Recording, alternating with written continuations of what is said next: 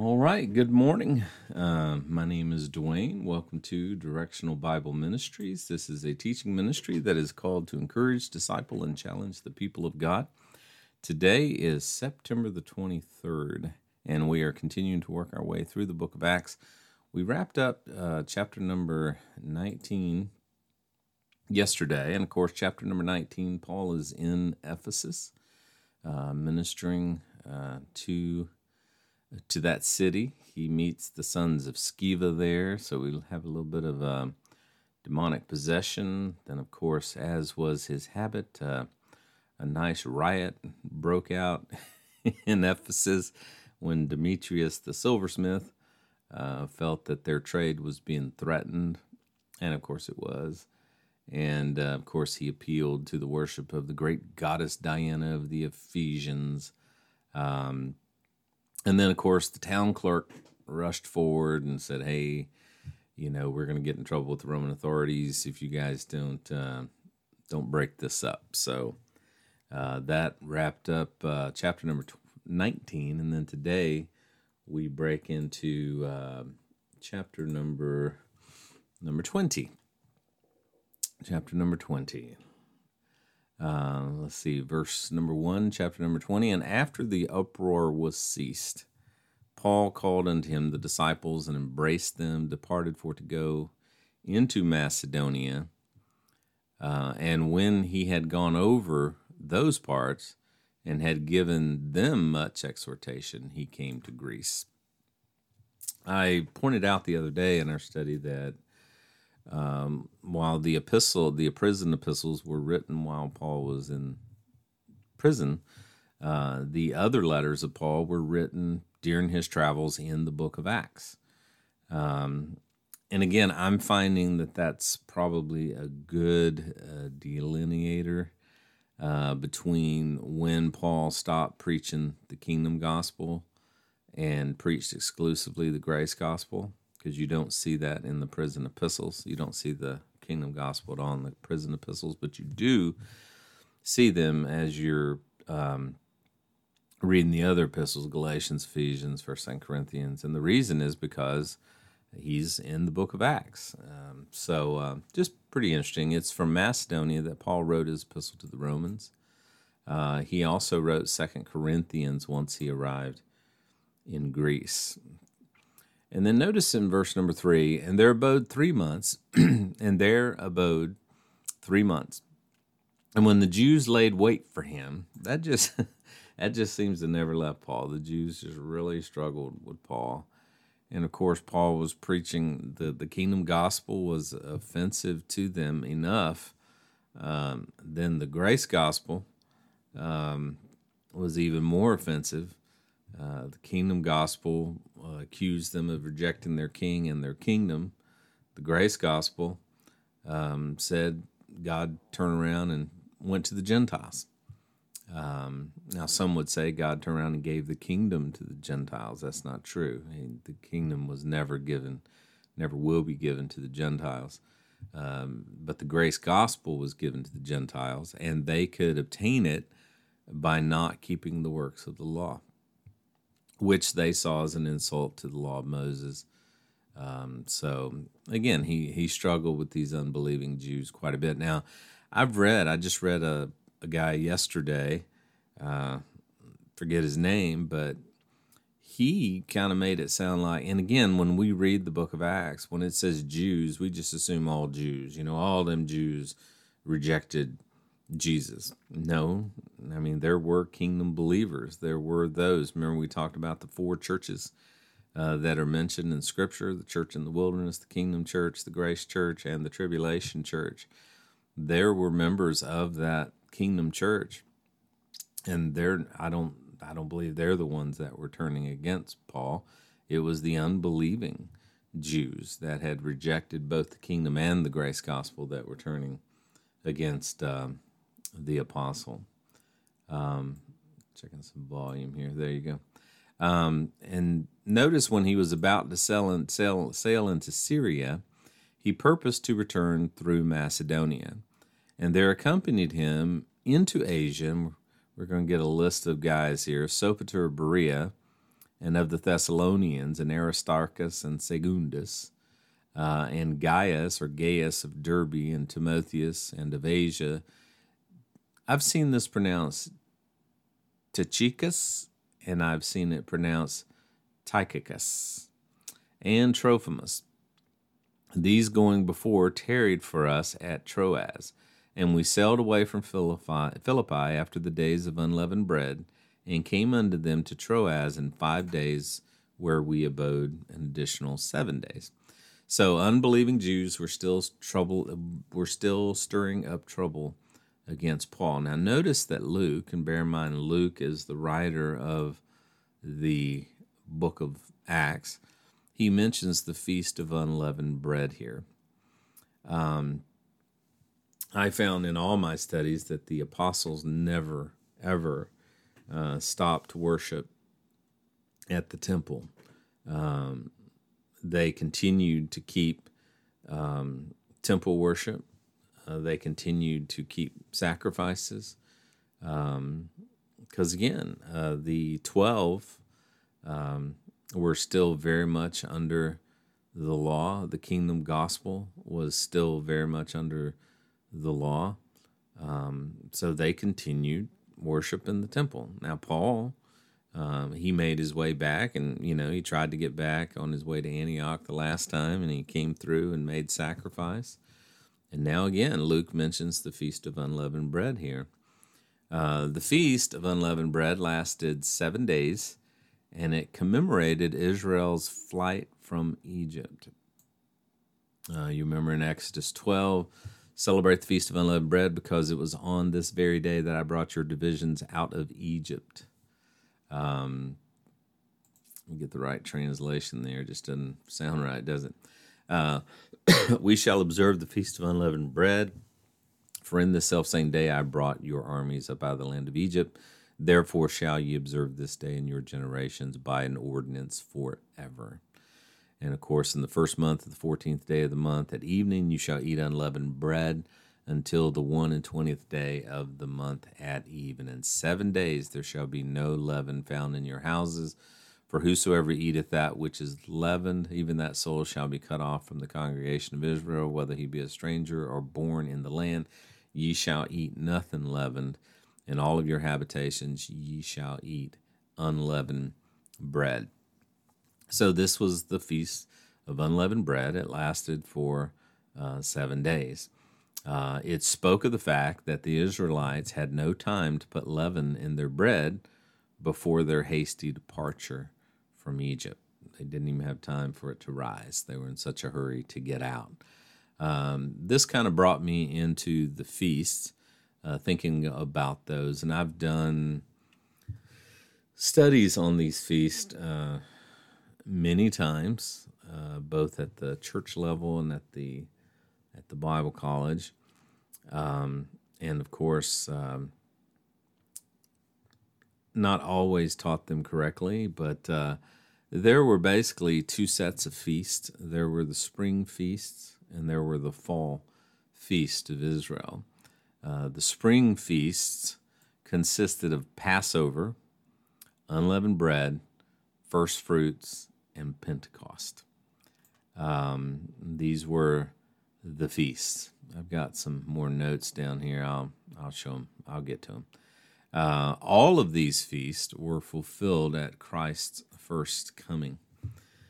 Passover was the crucifixion. Unleavened bread was when he was buried. First fruits was the resurrection. And Pentecost was the pouring out of the Holy Spirit. And then you have the fall feasts. The fall feast consisted of trumpets, Feast of Atonement, and the Feast of Tabernacles, and these will be fulfilled at his second coming. And when you look at the feasts, and bear in mind, these feasts have everything to do with the nation of Israel, not the body of Christ. Of course, the Feast of Trumpets, that's the one I think the church latches onto pretty hard. But, the trumpet, if you remember, was always the sound of assembly. It was the sound of war.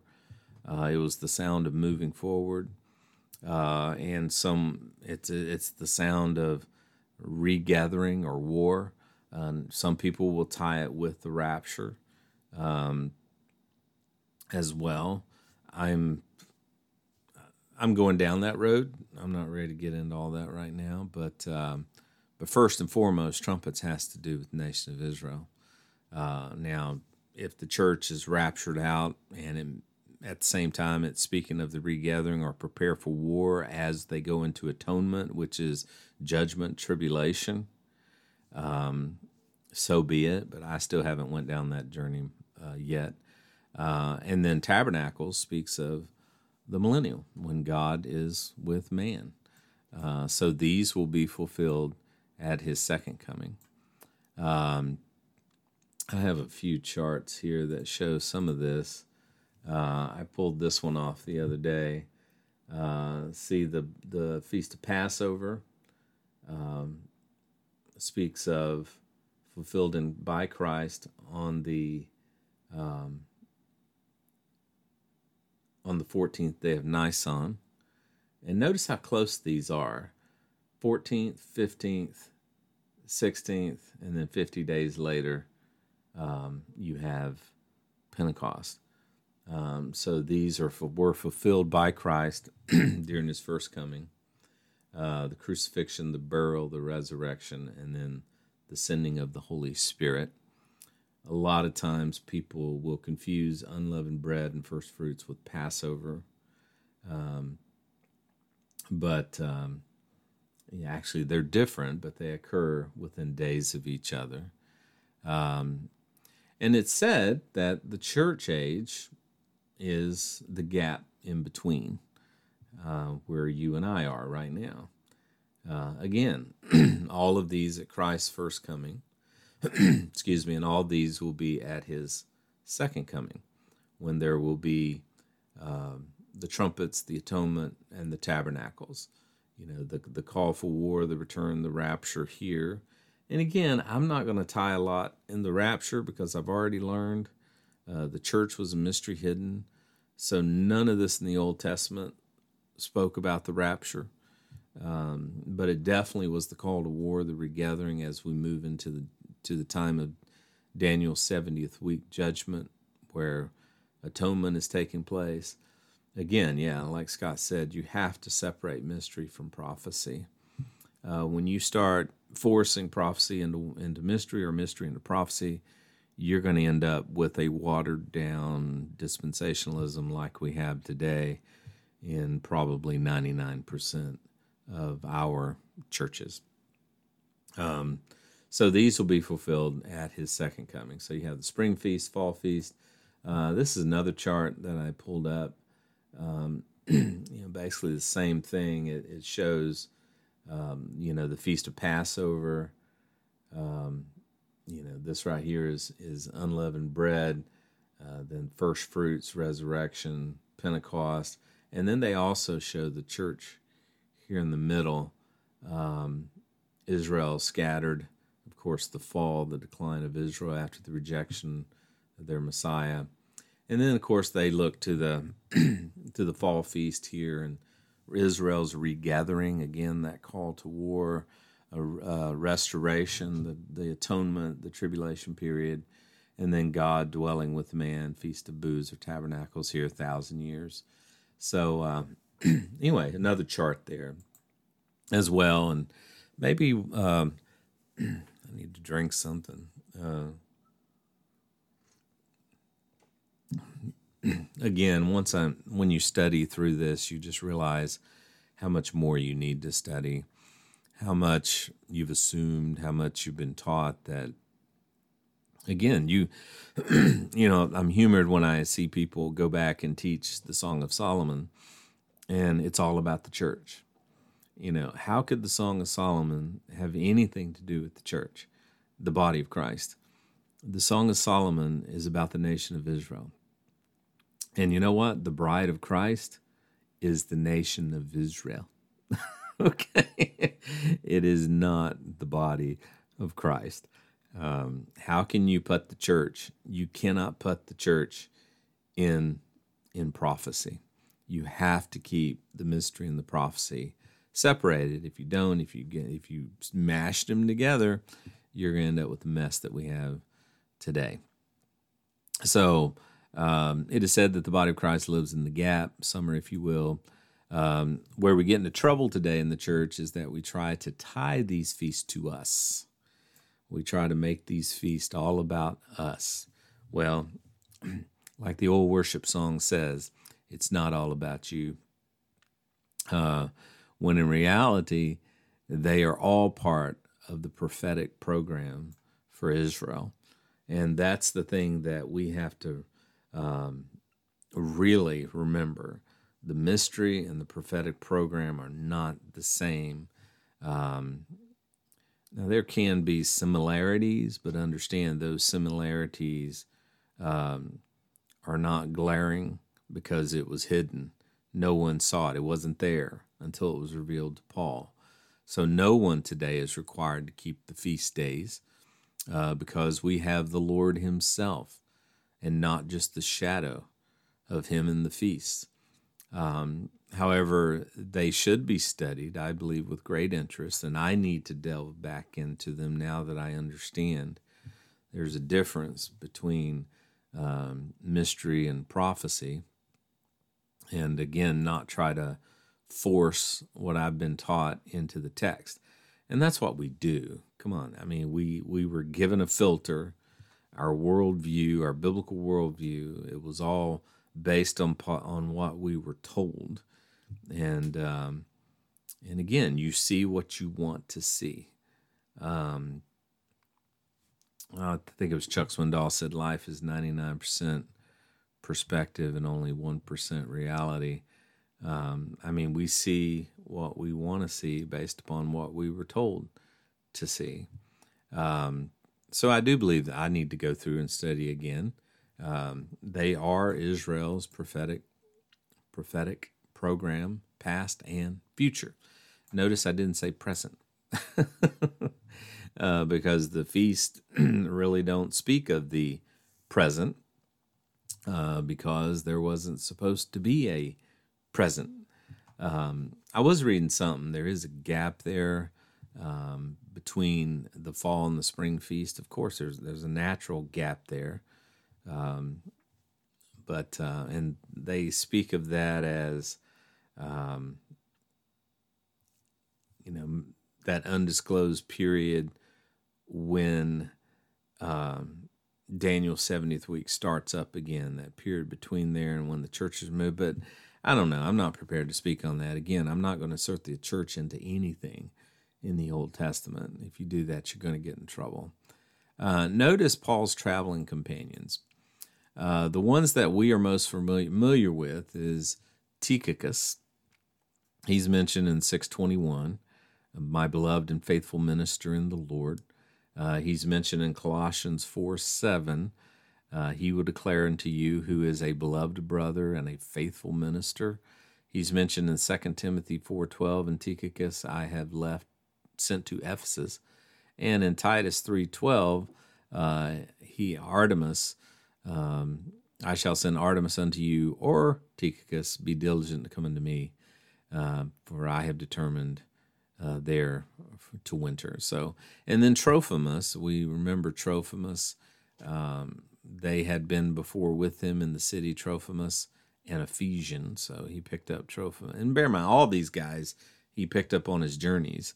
I mean, if you look at the text here, I mean, Sopater from Berea, and of the Thessalonians, Aristarchus and Secundus.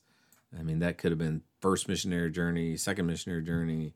Gaius of Derbe, I mean, which was near Lystra, and Timotheus, and Tychicus and Trophimus of Asia. So all of these men that were serving with him came alongside of him during his journeys. And these went ahead of Paul, and they were going to meet up in Troas. And when we look at it, I mean, it even gives the timeline. They came, he sent them unto Troas in 5 days, and then they abode there another 7 days. So he came unto them to Troas in 5 days, and there abode there yet another 7 days. So that's enough time for Paul to start some trouble for sure. And then in verse 7, and upon the first day of the week, this is interesting, and I probably won't get too deep into this, but when we think of the first day of the week, we just automatically say, wow, this is Sunday. No, context is key here. Verse out of context is a pretext. And upon the first day of the week, when the disciples came together to break bread, Paul preached unto them, ready to depart on the morrow, and continued his speech until midnight. Now bear in mind that we are in the midst of the feast of Passover. Okay, Passover, just like we saw on our chart, was the 14th of Nisan, and unleavened bread was 15th of Nisan. First fruits was 16th of Nisan, and here we are, and 50 days later was Pentecost. So the phrase first day of the week is speaking of the first of the 7 Sabbaths that had to take place until Pentecost. So there were 7 Sabbaths after first fruits before Pentecost was to take place. In Leviticus 23, you shall count unto you from the morrow after the Sabbath, from the day that you brought the sheaf of the wave offering, even 7 Sabbaths. 7 Sabbaths shall be complete. So ye shall count from the morrow after the Sabbath. So you shall count from the day after the Sabbath, from the day that you brought the sheaf, the wave offering.